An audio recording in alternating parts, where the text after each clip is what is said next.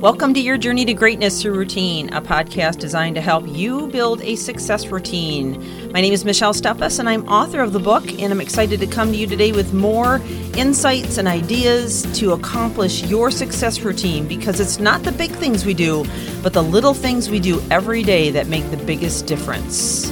So let's get on with the podcast.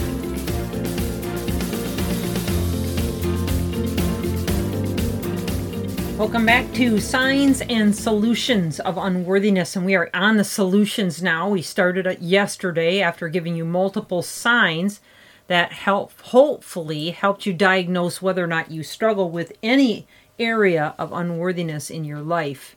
So if you missed any of it, go back and listen from the very beginning. I think it'll be very helpful to you.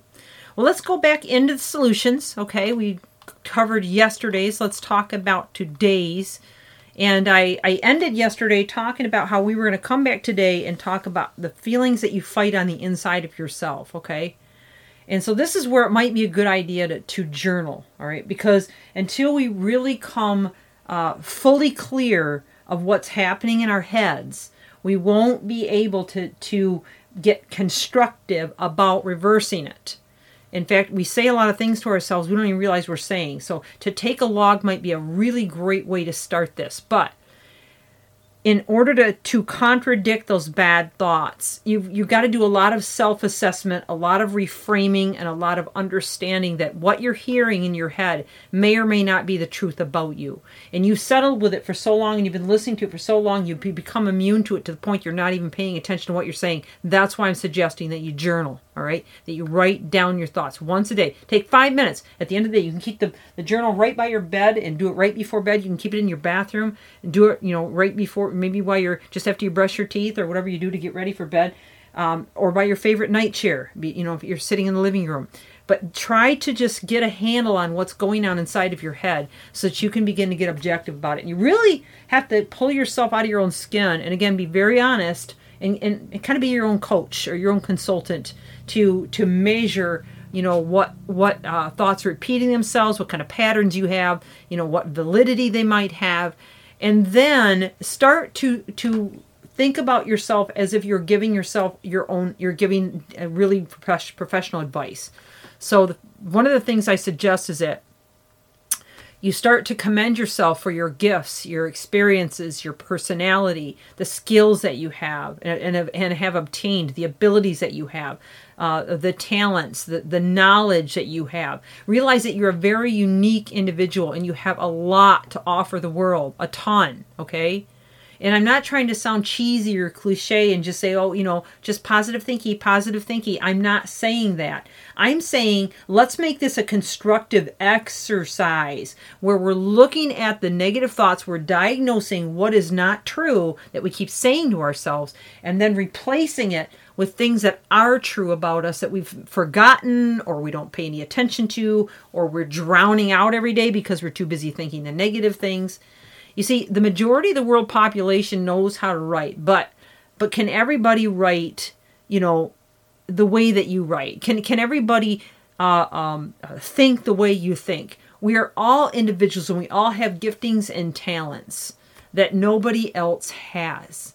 And we've learned things along the way that can be incredibly valuable in helping us to achieve our dreams, to accomplish the things that we want to accomplish. In fact, we can do it in such a way that no one else can. All right? Now, a lot of people have skills. A lot of people have experiences and personalities. That's what gave them the place they have in the world. But you have specific equipment, or you are equipped in a certain way that will enable you to see your dreams to fruition if you apply yourself. So stop saying, anybody can do that, or I can't do that. Don't get caught up in that lie. It's just another excuse to avoid doing the work or stepping out and taking the risks that you need to make it happen. All right? The next thing is to acknowledge your strengths. Right? For some of us, it's hard to admit that we're good at anything, especially if we've gotten ourselves into the pattern of thinking badly about ourselves. But here again, getting back to that self-awareness, which incidentally is the first and most important piece of emotional intelligence. And you can do that by the journaling I mentioned, which can help you see it in writing, but you can also do it just by deciding to be more cognizant of what it is that you're saying and doing to yourself and for yourself every day. Do people come to you for advice? Do people recommend you for something specific? Is there some services they like to pay you for? Do you help people feel better or maybe look better or maybe you know how to help them to get in shape or to accomplish a specific skill or task? Acknowledge those gifts and talents, okay? And to make this step easier, and really any step in life easier, the journaling, because here again, you can see it on paper and you can begin to dissect it in a way that cannot be done if it's not in writing. So that's the first and biggest, the second tip on this whole journey that we're on in restoring that feeling of unworthiness. But another method I like to use, and I encourage a lot of people to use, and it works, is you'll remember what you say about yourself more than anyone else. So besides acknowledging your gifts and talents and all those kinds of things, write up some affirmations. And I know you're probably going, oh, affirmations, those don't work. Well, they do if you engage your feelings with it.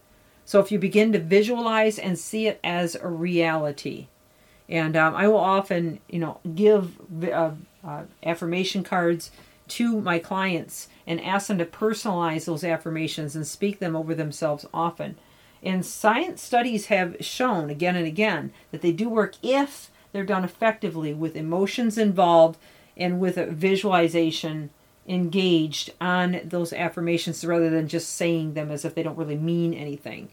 This turns on centers of the brain that nothing else can. And as I said to you, you will believe what you say about yourself more than anyone else. All right?